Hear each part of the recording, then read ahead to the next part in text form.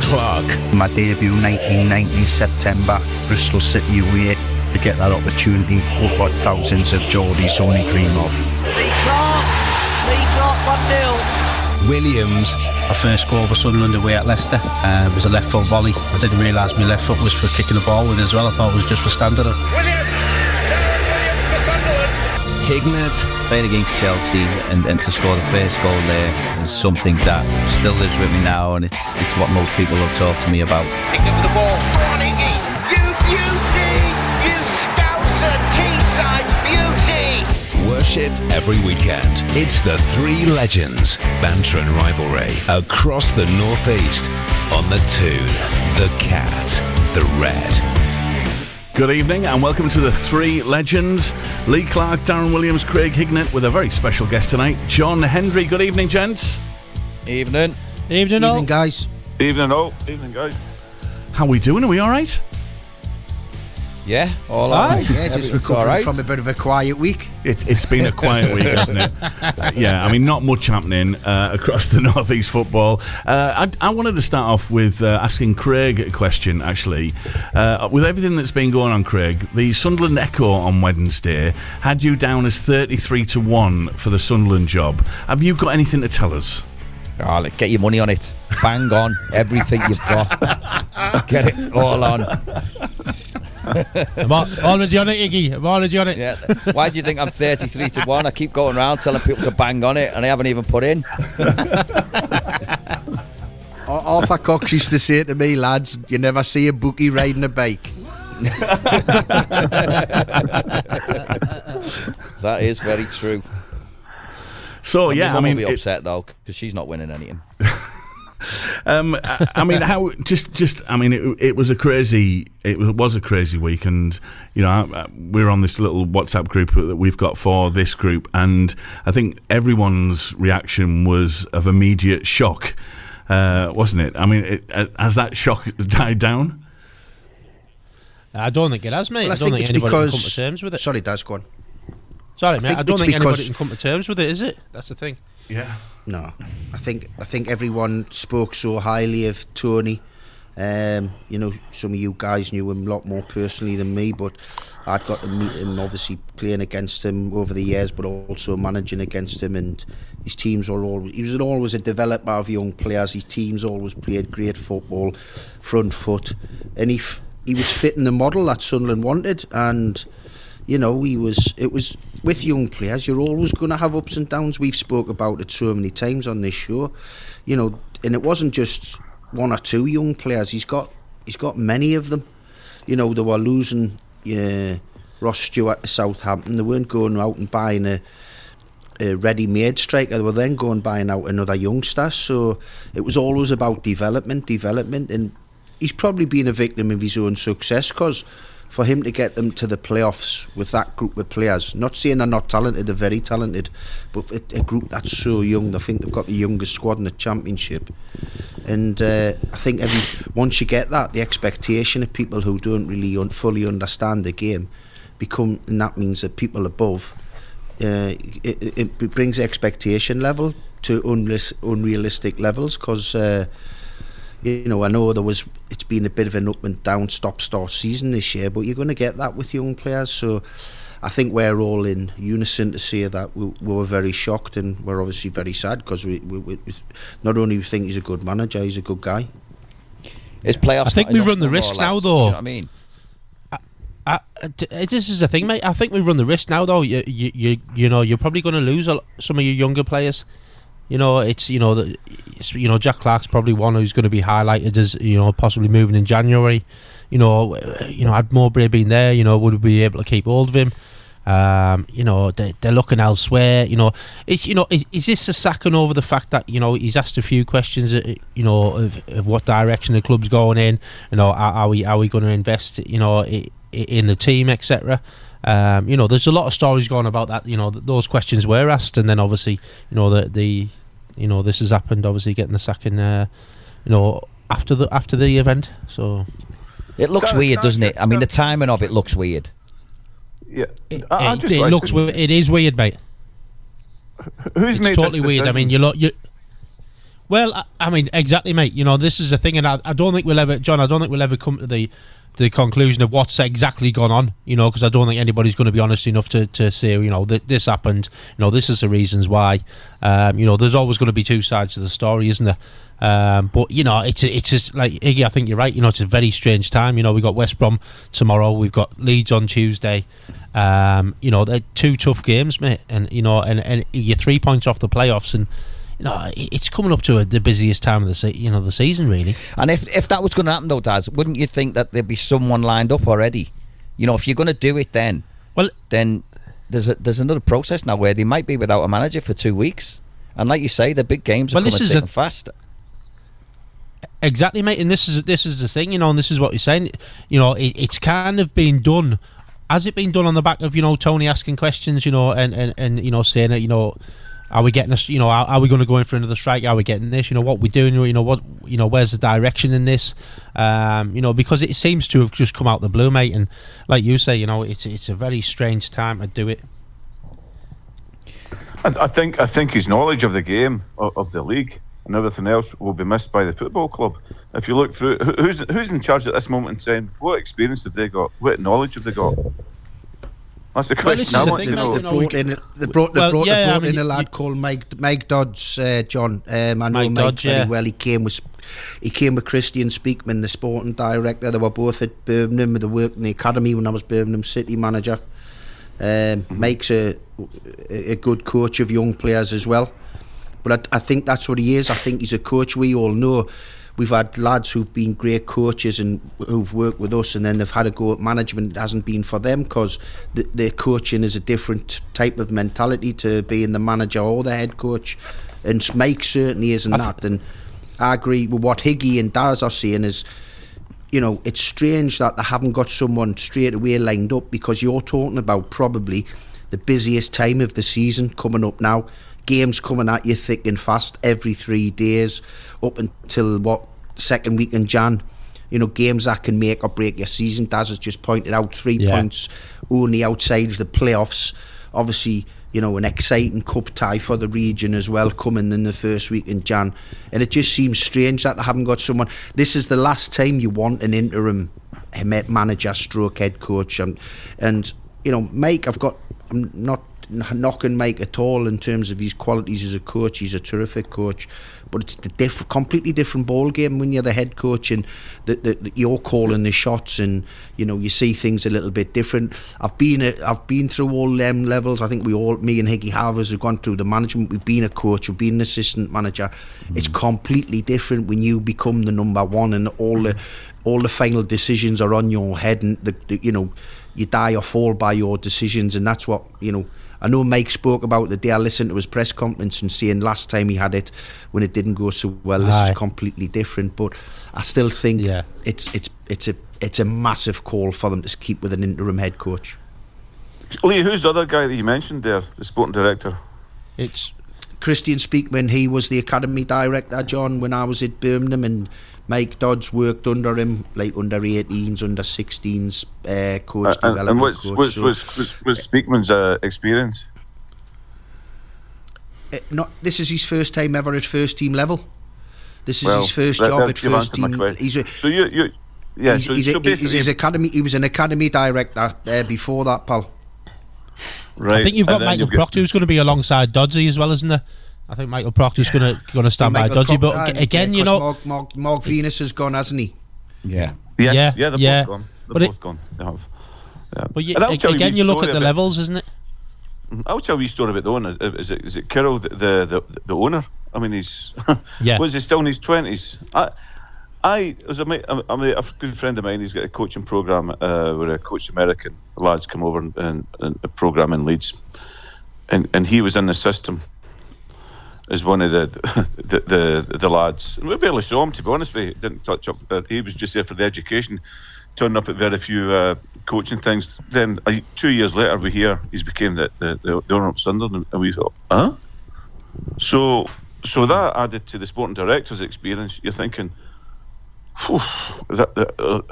these guys are making decisions, and I'm just scratching my head. It makes it more unbelievable. It makes it more amazing. Totally, I have to say, listen, the model that Sunderland have got and the way they're going about it, I actually like. I like the model that they've got. You know, the bringing of young players through, and I think the next coach they'll go for will be a young coach, and I think he might be foreign.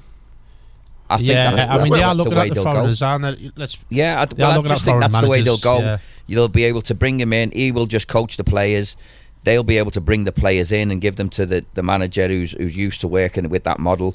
I like the model of young players, but you know, every now and again you need a little sprinkling of really good senior players who can show them the right path, if you like, and can be a steadying influence. They're going to struggle to get anyone like Tony. That was Tony's game. That was Tony's game. They're going to struggle to get anyone like Tony and as calm as Tony. I was just going to say that the criteria they're reading out for the new head coach, Tony ticks all the boxes. Yeah, absolutely. Totally, mate, 100%. But that's what makes you think it can't just be a football-only decision. Well, I go along with what Darren's saying. I think Tony's thought, right, you know, I want to push this group on. I want to make them even better. And like you just said there, Higgy, sometimes making them better isn't just about coaching them all the time. You've got to get a next couple of experienced players in and say, listen, these lads have had great careers. This is why they're still playing at this level. Watch what they do. I was listening to something on LFC TV this morning, and it was about Gary McAllister was talking about when Gerard Houllier brought him in. And Houllier said to him, yeah, Gary won't always be picked, but I want you to show the young players, the top young players I've got, what you've got to do Monday to Friday to become a top player. And he says, obviously, then young players went on to have unbelievable careers. Do you know what I mean? And I think that's what Tony's probably asked. Hey, all right, you've got ambitions to get back in the playoffs, but you've got to give us a hand with. I can't keep working with an untried 17-year-old, an untried 18-year-old. They're not always going to come off, are they? No. Yeah. But it's the saying. Exactly. Every club's only as good as its senior pros. It's an old saying. The senior pros. Every club is only as good as the senior pros, because they'll help the manager in the dressing room when the manager and coach is not there all the time. Yeah.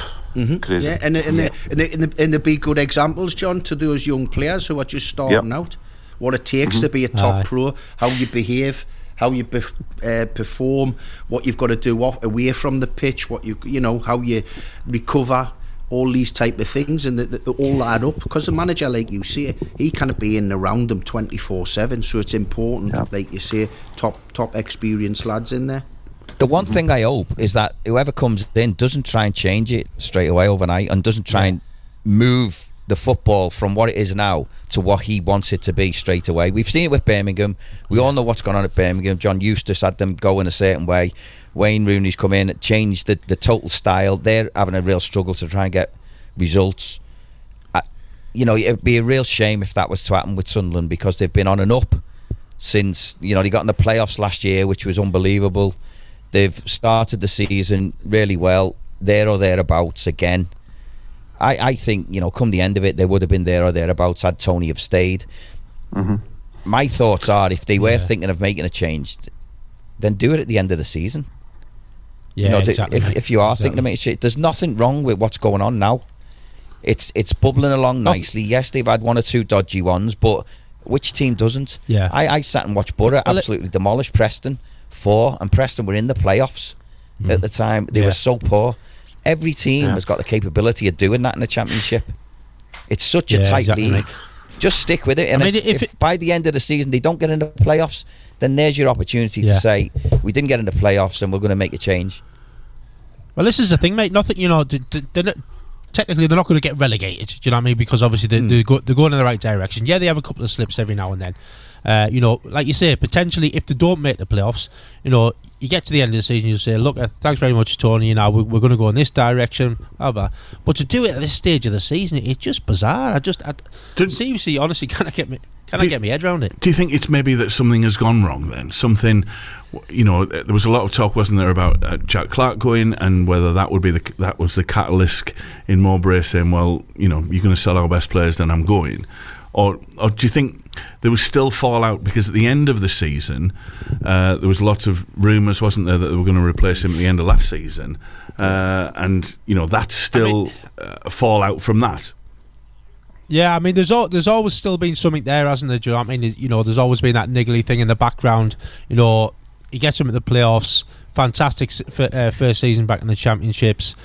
Then there's rumours going about, obviously they're looking elsewhere. Obviously Tony gets wind of it, which obviously he's going to. It's publicly announced in the press. Yeah. So there's always that unsettlement between. But didn't he have that thing in the contract where he had to get another year because he'd got them in the playoffs, and he didn't even know about it, did he? No, he didn't. No, this is the thing. He didn't know that it was going to be the activation was in there. And this is the thing. For me, it's as a manager, if you don't know that activation's in there, like what's going on? Do you know what I mean? It's like, it was almost like they had to keep him. Wasn't it? Even though he'd done a brilliant job.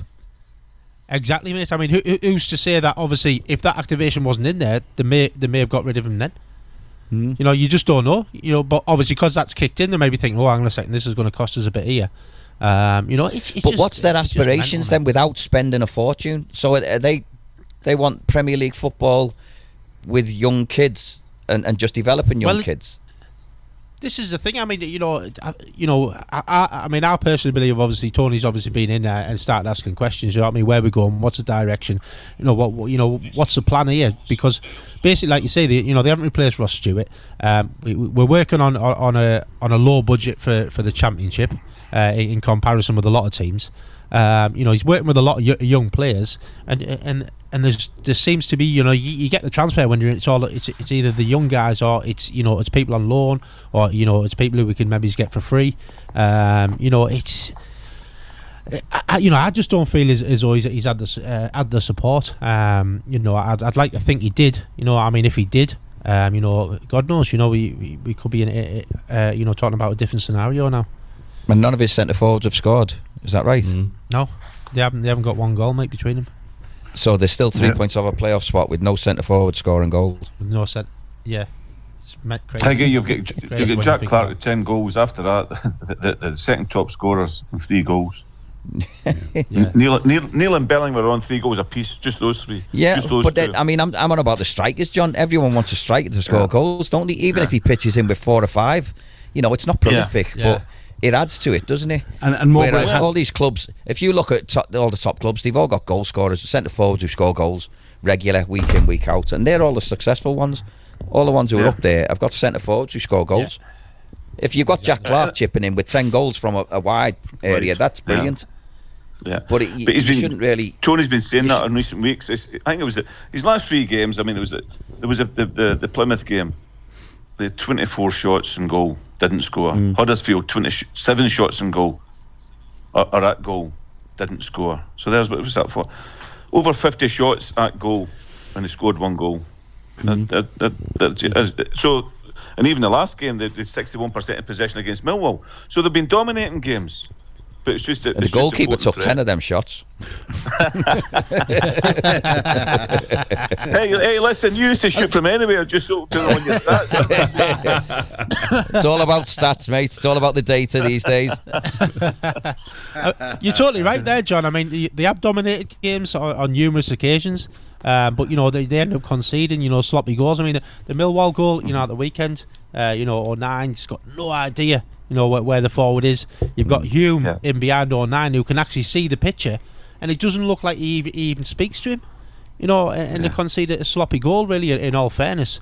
It's just they do dominate, and they are good players, and it's just, and Tony hasn't gone in the right direction. Just give him that extra support, where he needs it up top. When you lose striker, Middlesbrough the same, when you lose strikers, it affects you, but it's not affected us that much. We considering we're 3 points out the promotion zone.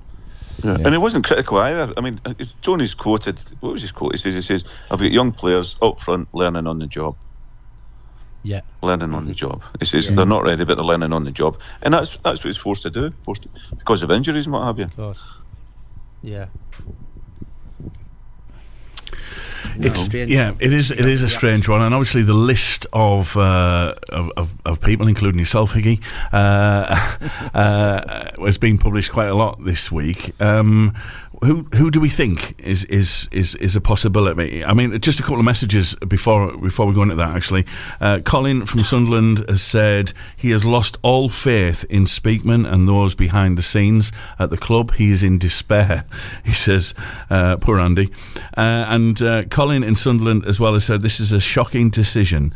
Do the board realistically think they will get better than Mogger? Who is better than Mogger, and who can come in and pick this team up? Well, do they need picking up?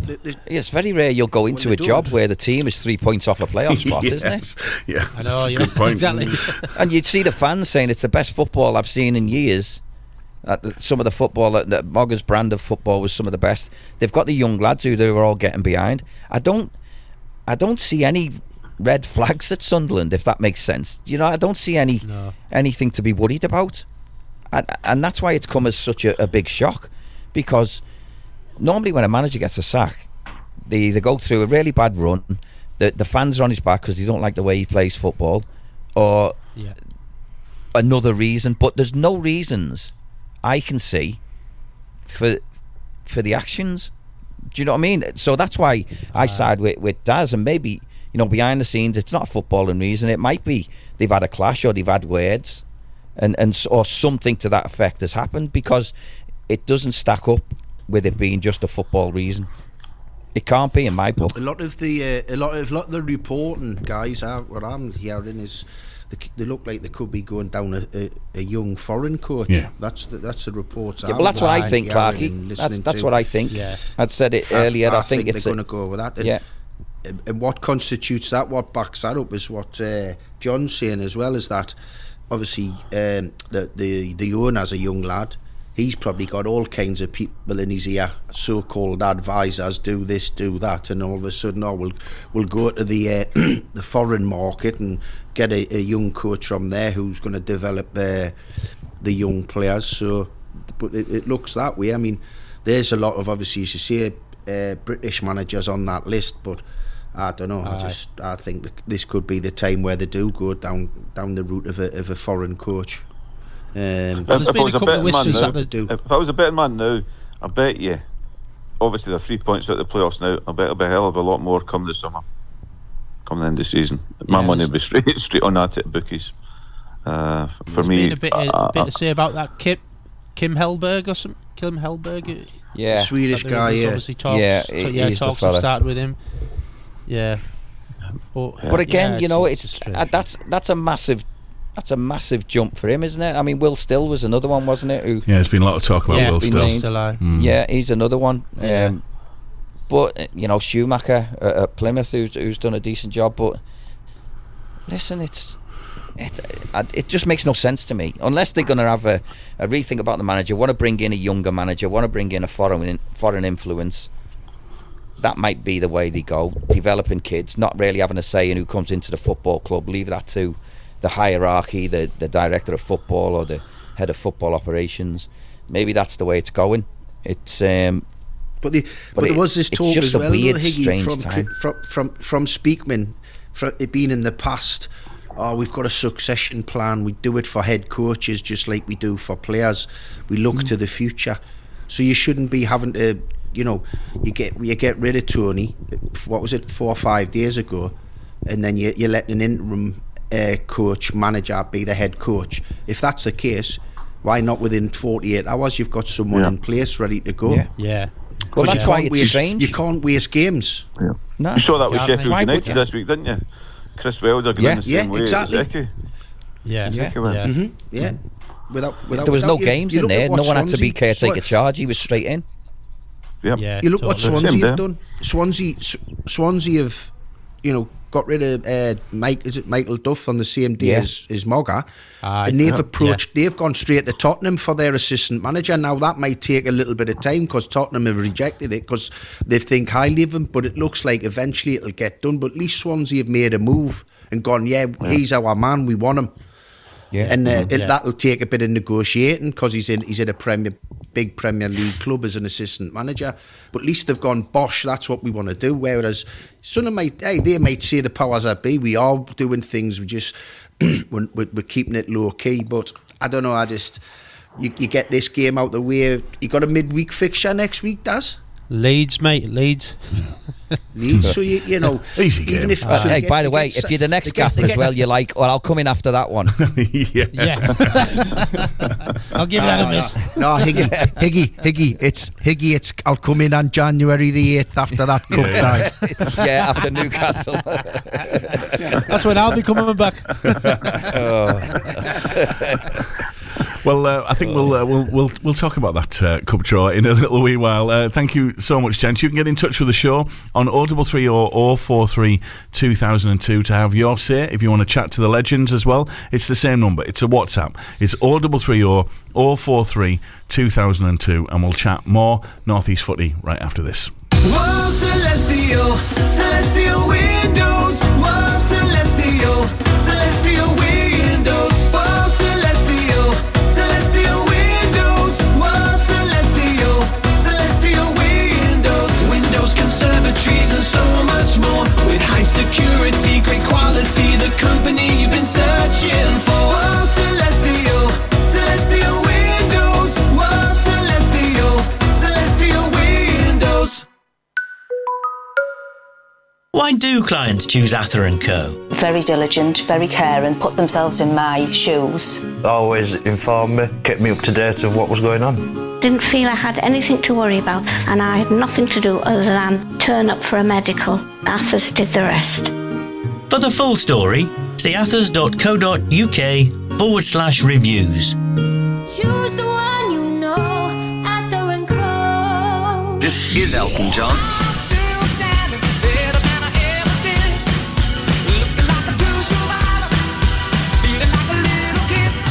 Hello, I'm Phil Collins.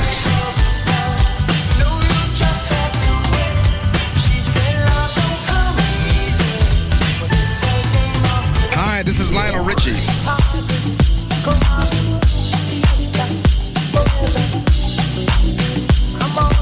This is not just any old 80s show. Join me for 80s Mint. 2 hours of the best 80s music and memories. Right here, every Saturday night from 9 and Mondays from 6. It's the three legends. Across the Northeast, Clark, legend. Williams, legend. Hignett, legend. WhatsAppers, call or send a voice message. Banter at its best. 033 00 43 2002. Right across the Northeast, the Tune, the Cat and the Red. Brian from Newcastle has been in touch on the WhatsApp. He said, legends, can we not just spend the whole hour just laughing at the Mackhams? I think that's a bit harsh, that, Brian. Anyway, it has been quite an interesting week in North East football. Really interesting cup draw. Brilliant. Yeah, it's that's the matches out now. No, listen.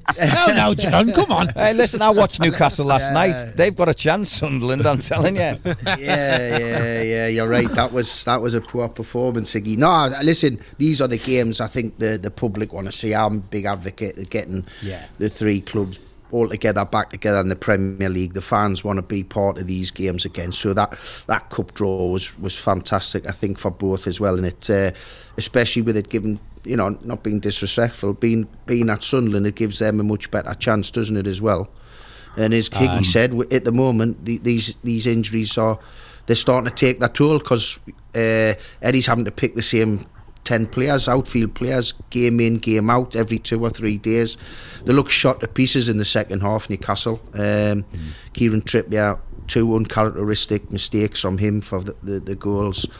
And Everton thoroughly deserved the result. But Newcastle just looked shot to pieces. I'm going down Sunday to London to watch them against Spurs, who themselves aren't on a great run. But, we need to just keep going and try and pick up some results while the walking wounded can come back.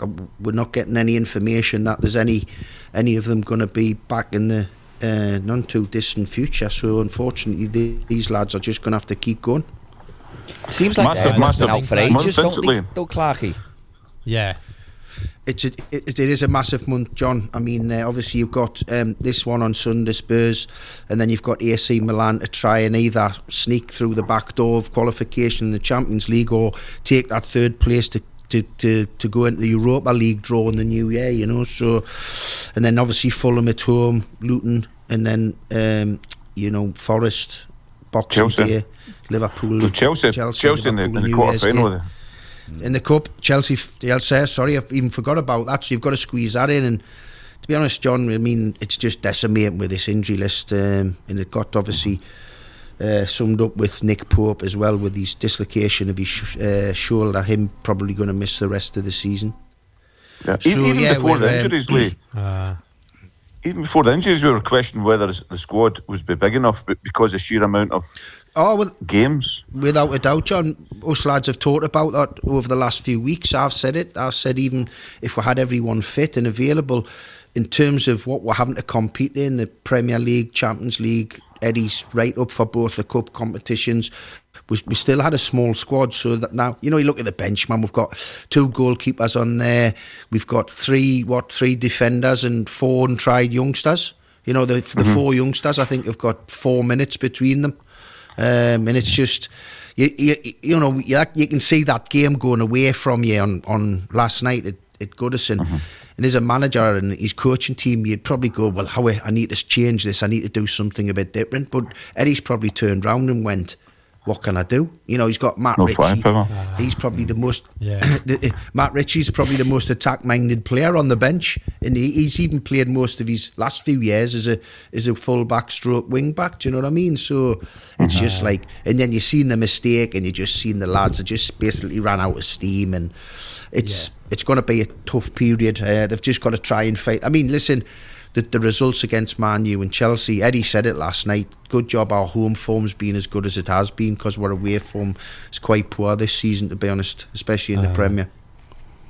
Has Christmas been kind to them then, Clarkie? If you get these 2 games out of the way, the Tottenham and Milan ones, and then you look at Fulham on the 16th, they've got that quarter-final at Chelsea, 19th, but then you've got Luton away and Forest at home. Is that a kind Christmas period, considering the players that they might have out and whoever might be able to come back? It all depends, Higgy, though. Exactly, it all depends, because the same 10 outfield players which have played, they started the last 4 games, and he only really made changes. He gave the youngsters a couple of minutes in injury time when they were 4-1 up against Chelsea. So he hasn't really made any. He didn't make a substitution in Paris.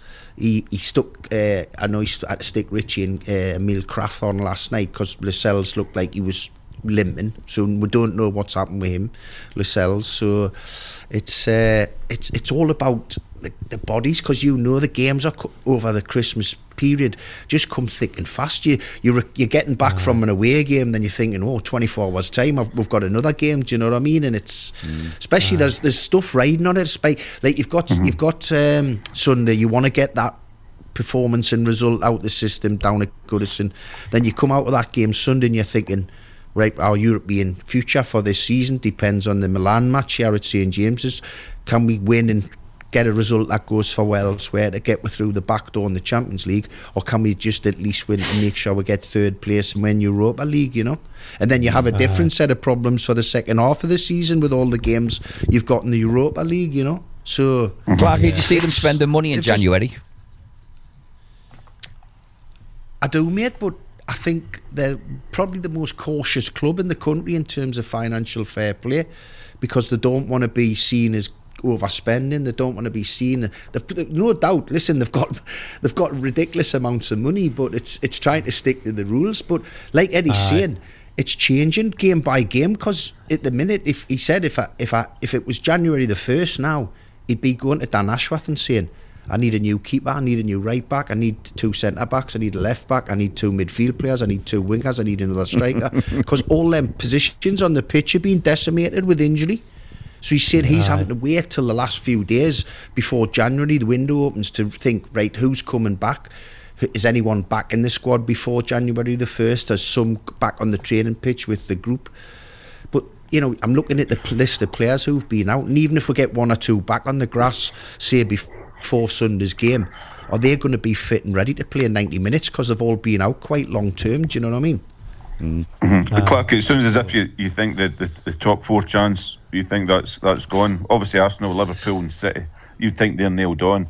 No, surprise this week was Villa. The Villa one. Listen, Villa, you know what, and you remember this, guys, even before we previewed the game, and I said I'd be worried when we played Villa first game, and then even though we won 5-1, I said it was a weird game because Villa still looked good in that game, even though Newcastle won that first game 5-1. I think Newcastle were just clinical that day. They took all their chances, but Villa still looked a big threat, and so it's they've done terrifically well.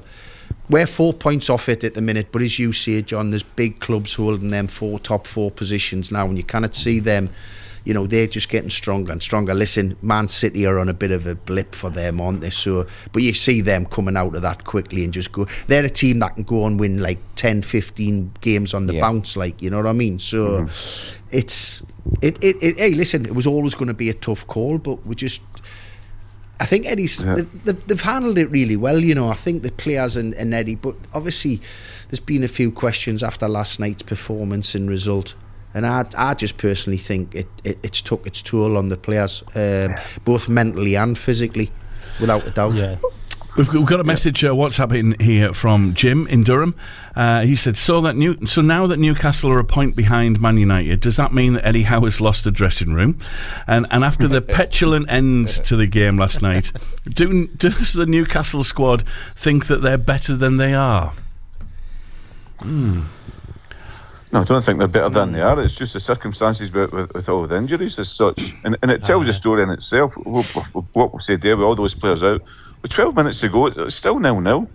Yeah. They're still in the game. And it's like, if you're an away manager going to any Premiership game, you look and say, right, okay, first hour we'll keep it tight, then we'll sort of be a wee bit more attacking minded, change things around the last 20 minutes or so, 30 minutes or so. But they've not got that option as such. And you can see that when you're in that situation, you've got to score first. You've got to get the first goal, and then you think, okay, we'll get the first goal here and we'll just shut up shop here and keep the shape. Everyone just do their job. But if you concede the first goal, it just totally deflates the boys. I think majority of teams who have that injury list would probably struggle. Would find it really, really difficult. And obviously the demand of games. I'm obviously listening to Clark there, and obviously going through the list of injuries. And I'm personally just emailed the FA and see if we can bring the cup game forward a little bit. But do you want to play it on Christmas Day? If when you want your squad the fullest, it's Christmas, isn't it? Because there's so many games that are coming. Exactly. That's when you want everyone fit, and Newcastle haven't had anyone fit. I think it's been going on for about 2 months now, Clarky, hasn't it? Where they just keep losing player after player, and it doesn't really seem to get any better. There's no players coming back, and you don't hear of, well, we're going to have him back by Saturday or him back. It's just constant bad news of players are injured, another player's injured, and like you say, Lascelles might even be out now for the game at the weekend. What will he do there? We have got a little bit of Eddie Howe's press conference post the Everton game and pre the Tottenham one. This is what he had to say. Eddie's a very quick turnaround. What have you said to the players? I let them know that my thoughts on the performance, really. Without going into too much detail, I always think you need that honesty. I always give it to them in a positive way, but I think then you need to do the same, so you're consistent. But I think they know, they don't need telling. I think they know today we were off our best levels, and that cost us the match. What do you think it will take to get something against Spurs, to cure those kind of away day blues? Well, I think it would need a very similar performance to last year, where we were excellent. We were at our best defensively. We were at our best in attack as well. That was a memorable day, and that gave us a really big lift for what was ahead. It came at a key stage of the season, so we certainly know the importance of this match. Will they be up for it against Tottenham on Sunday, do you think? Well, yeah, I don't think that question can be put to them. I think they've shown a great attitude all the time. I don't think that was why they lost the game last night. I think as I said, there was other different circumstances, but they're going to have to be. Listen, this is probably the time to be going to Tottenham as well. Last 5 fixtures, they've lost 4 and drew 1. Exactly, you know, I watched a bit of their game last night. You know, lads, I've just quickly wrote down, I might be missing 1 or 2, but this is the list of players, right? This could be your team. Nick Pope in goal, Matt Targett left back, Dan Burn, Sven Botman centre backs, Ashby right back or Manquillo, Longstaff, Tonali, Elliot Anderson midfield 3, Harvey Barnes, Jacob Murphy and Callum Wilson. That could be your 11. That'd probably stay up in the Premier League at 11, wouldn't it? Joe Willock. Yeah. Willock, you've got Willock, guy, exactly. So even more. It's like, it's ridiculous, John. So, you know, any club, you kind of tell me, even if Man City are losing that calibre of player, or a Liverpool or an Arsenal, they lose that calibre of player and that number of player, it's not going to affect them. And they're just Clarky, what do you put it down to? Do you put it down to bad luck, the injuries, or is there more to it? I do, mate, because I think some of them, when I look at a lot of them, it's like some have happened on international duty. You've got Jacob Murphy and Pope, dislocated shoulders. I mean, Callum Wilson, unfortunately, he's always had an injury history, hasn't he, throughout his career? If you look, when he was at Coventry, when he was at Bournemouth, you know, we had the injury problems. He finds it difficult to complete the full season. Harvey Barnes never had an injury until he come to us. What was it, 10 minutes into his first start of this season? Bosch at Sheffield United, no innocuous, broke a bone in his foot. So just strange, mate. Dan Burn doing his back. The Tonali incident, look at that one. You lose a player for the full season. You know, so hey, what I've liked about them, they haven't cried or whinged over it. They've just they said, this is what we've got to crack on. And they have had brilliant results in that run. You know, when we all agree they should have got a win at Paris Saint-Germain. That was taken out their hands. Beat Chelsea and Man United at home. It's just been, obviously, I think they're just a number of games and it's catching up with them, you know. But Spurs, they've got a good few injuries as well. And Ange Postecoglou, no, John, I think it's a good time to go there. Yeah. He's not Monty, so we'll just go on with it. Yeah, just Clark, I've got a question. Obviously, the cup draw. How many 10-year derbies did you play in? Oh, well, must have been 15 to 20, John. Really? 15 to 20. Aye, something like that. Aye. And what was your favourite memories? Well, we once went to Roker Park, where there was meant to be no fans allowed, away fans, and we won 2-1. Les Ferdinand and Peter Beardsley scored, but there was little scuffles breaking out all over the stadium as the goals went in. So there must have been some crazy Geordies sneaked into Roker Park that night. Yeah, I mean, there was one where we beat them 1-0, and the game should have never been played. The pitch at St James's was waterlogged. Scott Sellers scored a free kick, brilliant free kick with his left foot. But it was two things. If it hadn't been a local derby and it hadn't been on TV, when in those days there wasn't a lot of live TV games happening, it would have got called off. But I'm sure the police have said to everybody, the referee, get this game on, because they would have had to call it off like 20 minutes before kick-off. Do you know what I mean? So the police have probably thought there's no chance that we want Newcastle Sunderland fans together. And we've had to call the game off, and we're letting them out this ground in our own devices. So just get this game played. The ball couldn't even travel 2 yards when you were passing it, man. It was crazy. Really? Was that the roughest one? So yeah, I mean, like when I went back after the T-shirt incident, we beat them when Shearer scored his last game. We beat them 4-1. At the Stadium of Light, but it's they're great games, John. Honestly, the same with when Newcastle play Borough. You know, I know there's this humour that it's not a derby, and the players love it, the fans love it. Yeah. You know, I love being a part of it. The build up to the game. You know when you're playing these games, performance means absolutely diddly squat. It's the result. You could play the best game you've had of the season and you lose, and nobody talks about your performance. It's about winning these games. That's all that matters. Of course it is. Yeah. special. So I'm delighted. I was buzzing when the draw special happened. Days, weren't they? As I keep saying, I would love the 3 clubs to be back.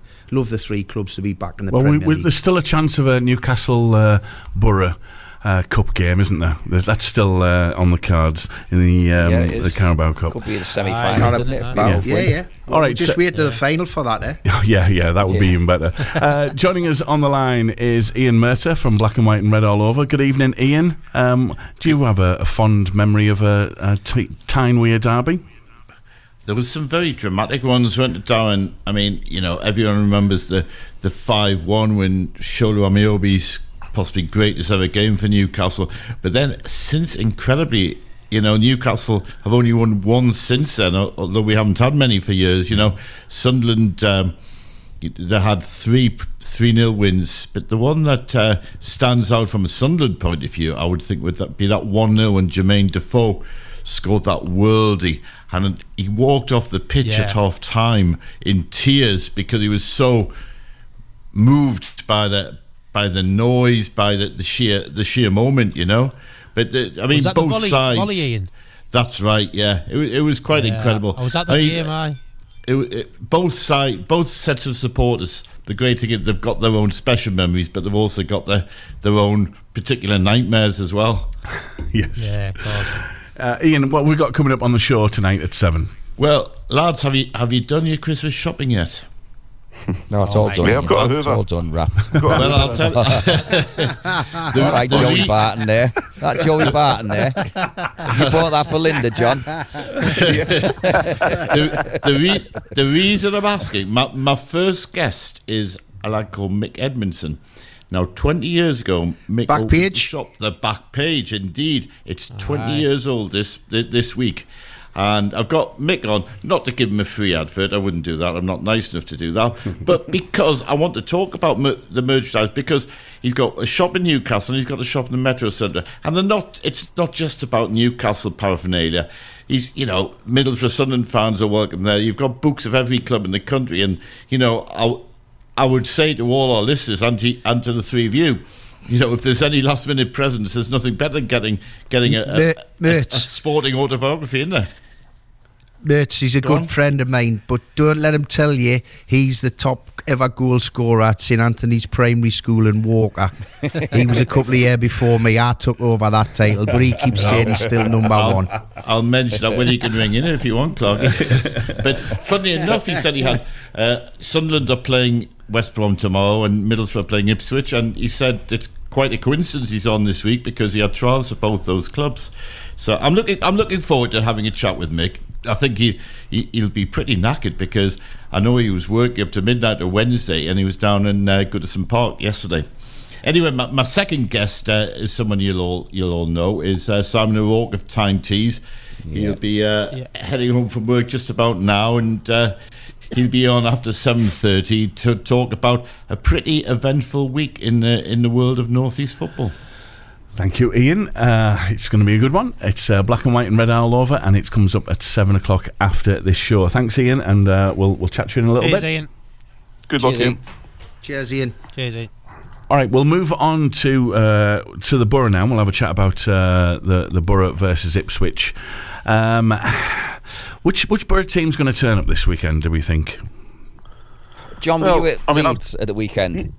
Yeah, I was at the Preston game as well, Higgy, then the Leeds one. Yeah. And obviously, before the Leeds game on Saturday at Ellen Road, bearing in mind Leeds had already won 6 and a bounce at home.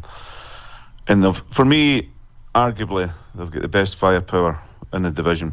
The front four, at this moment in time, the front four, they all complement each other and they're on fire. And basically, before then as well, I mean, Borough's trips down to the southwest, I think they conceded 8 goals in 3 games.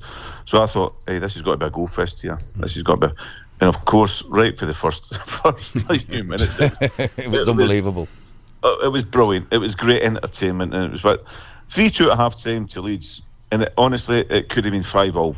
It was that good. It was just an open, entertaining game. I mean, it was Latte laugh. I mean, he got a couple in the first half. He could have had 4 or 5 in the first half. Yeah, it was just one of those different opportunities. But no, so Borough, they're doing all right attacking wise, but it's just at the back end.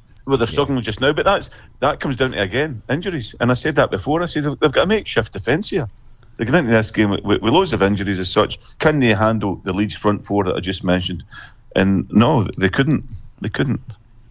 But you can't keep conceding 3 goals away from home, can you, John? Yeah, it's the last 3 away games now. They've conceded 3 gols on the bounce. That's right. But but you go through them with the back four. It was a whole back four. Been missing it. Lenham's out for the season. Tommy Smith's out. Fry's out. McNair came off after 30 minutes. So then you're thinking it's like Engel, is he struggling? Engel, yeah. I mean, there's a whole back four there has been out, and it's the exact same situation as Newcastle with injuries. And you're thinking, well, okay, you're okay going, and it doesn't help as well in the second half when you think, okay, they're still in with a chance here. Then they go down to 10 men when Dicksteele gets sent off. So it's if they can shut the back door, then they've always got a chance because they've got players in the team that will get you goals. Obviously, you've got Crooks in there as well. He's a threat for midfield just for his sheer presence. If he's not scoring, he'll certainly create opportunities. But John, what do you make of Latty Lath? Because I've watched him a couple of times, and he's a nuisance. He's got a bit of pace about him. He seems to always get chances, but he doesn't always take them. But what have you made of him when you've watched him? Because he looks to be the biggest threat of the centre forwards. You know, Josh Coburn does a great job of holding it up, working really hard. But Latty Lath to me looks like he'll score more goals than Josh. Yeah. Well, certainly in the evidence of Saturday, I think that's the most threatening that I've seen him on Saturday. He got himself into good positions as such. And it's one of them, as you say, if he gets a run in the team, you think, okay, we're getting 10 games here, have a run at it.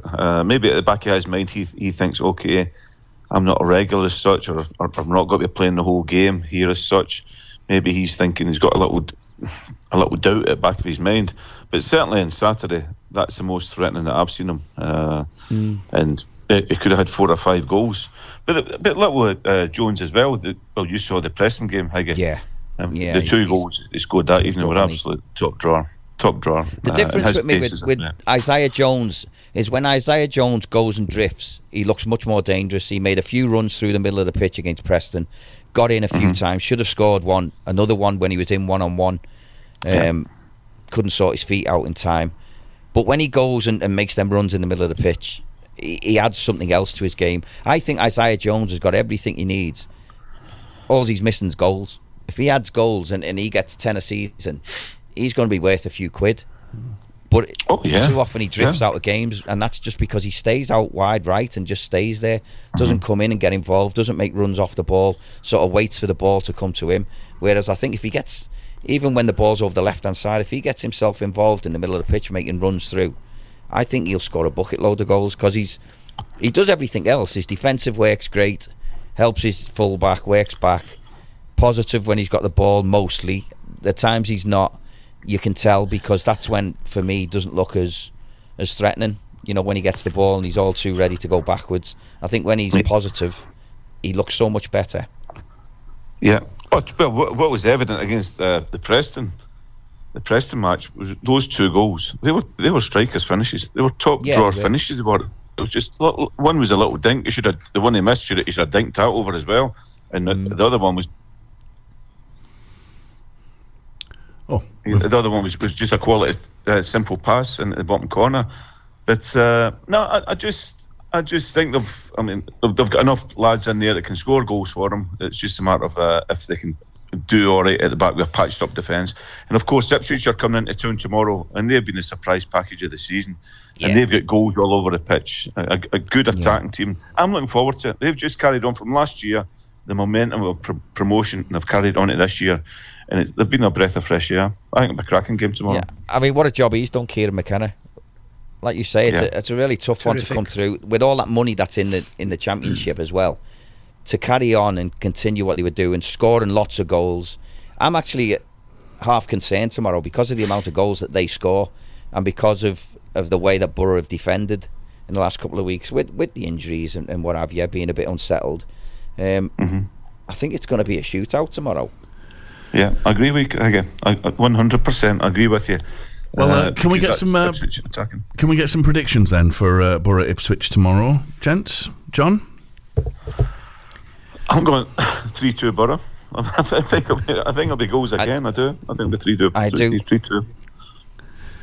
Higgy, I'd take a 2-2. But I'm open for a Johnny 3-2. It's not the first time you've had a 2-2, is it? All right, Desmond. Lee? I remember years ago. What is the story? I think it's going to be a high scoring draw. I'm with the lads. I think there'll be plenty goals. Very good. And Daz, what do you reckon? I was going to go 3-2 Borough. To be fair, I think it'll be a decent game. I think it'll be open. I think it'll be like a basketball game in all honesty. Yeah, very good. Yeah, I do. And we need to talk about Sunderland West Brom tomorrow as well. Mike Dodd's in charge. This is what was asked about him on his press conference today. In terms of games, West Brom live on TV, and then if you're still there on Tuesday, Leeds, huge game live on TV. They don't come any better. The club have picked two good games, haven't they? I'm obsessively process focused. So Leeds is all planned for as well. Leeds is all prepared. So regardless of whatever the outcome is, come Saturday afternoon, the plan for Sunday, Monday, leading to Tuesday is in place. And I think my responsibility now is to execute that plan. So I'm looking forward to both games. I'll be honest with you.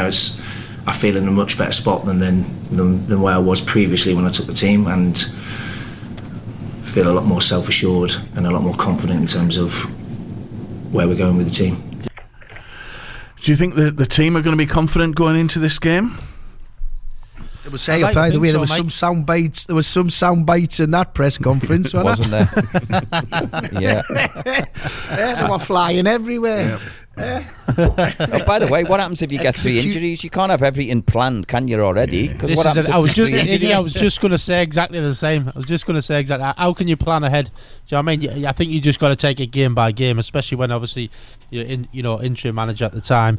Obviously he touched on last time wasn't his greatest spell. But hopefully, he gets a better response from the players this time.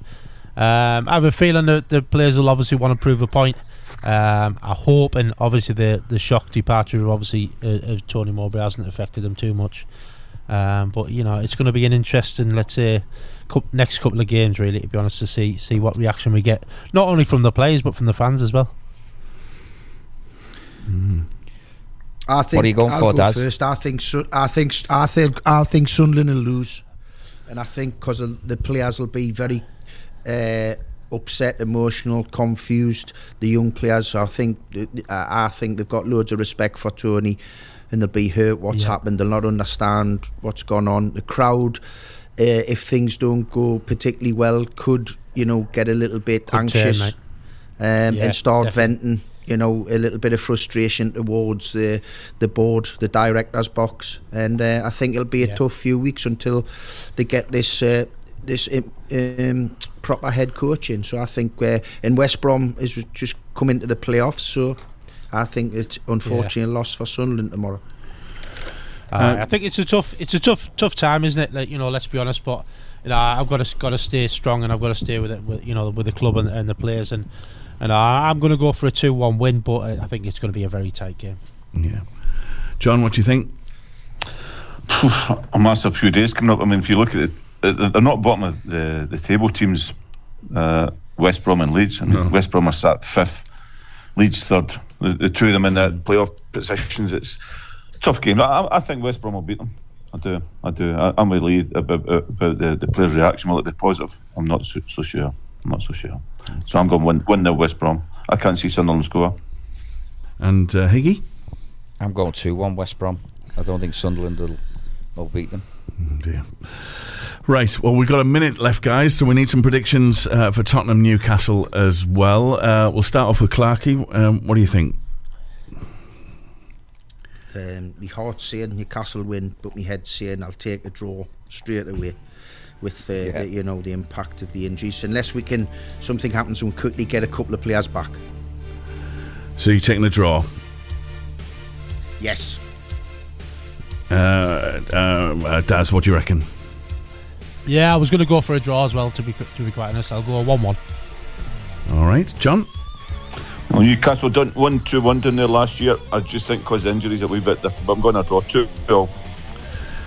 And Higgy? 2-8. I'm having a miserable week this week because I'm going Tottenham win. I think Tottenham will win 2-1. Well, listen, guys, thank you so much. If I am tell you what, lads, we're right. Tell you what, lads, we're right. Grinches. This Christmas party's going to be laughing minute, isn't it? I tell you what, you can only say what you think, mate. Higgy, you're a Grinch with that Tutu on, aren't you, pal? I can't understand your Scottish accent. Listen, guys, thanks very much. Have a fabulous weekend. All the best. Cheers, guys. All the best, lads. All the best. Bye.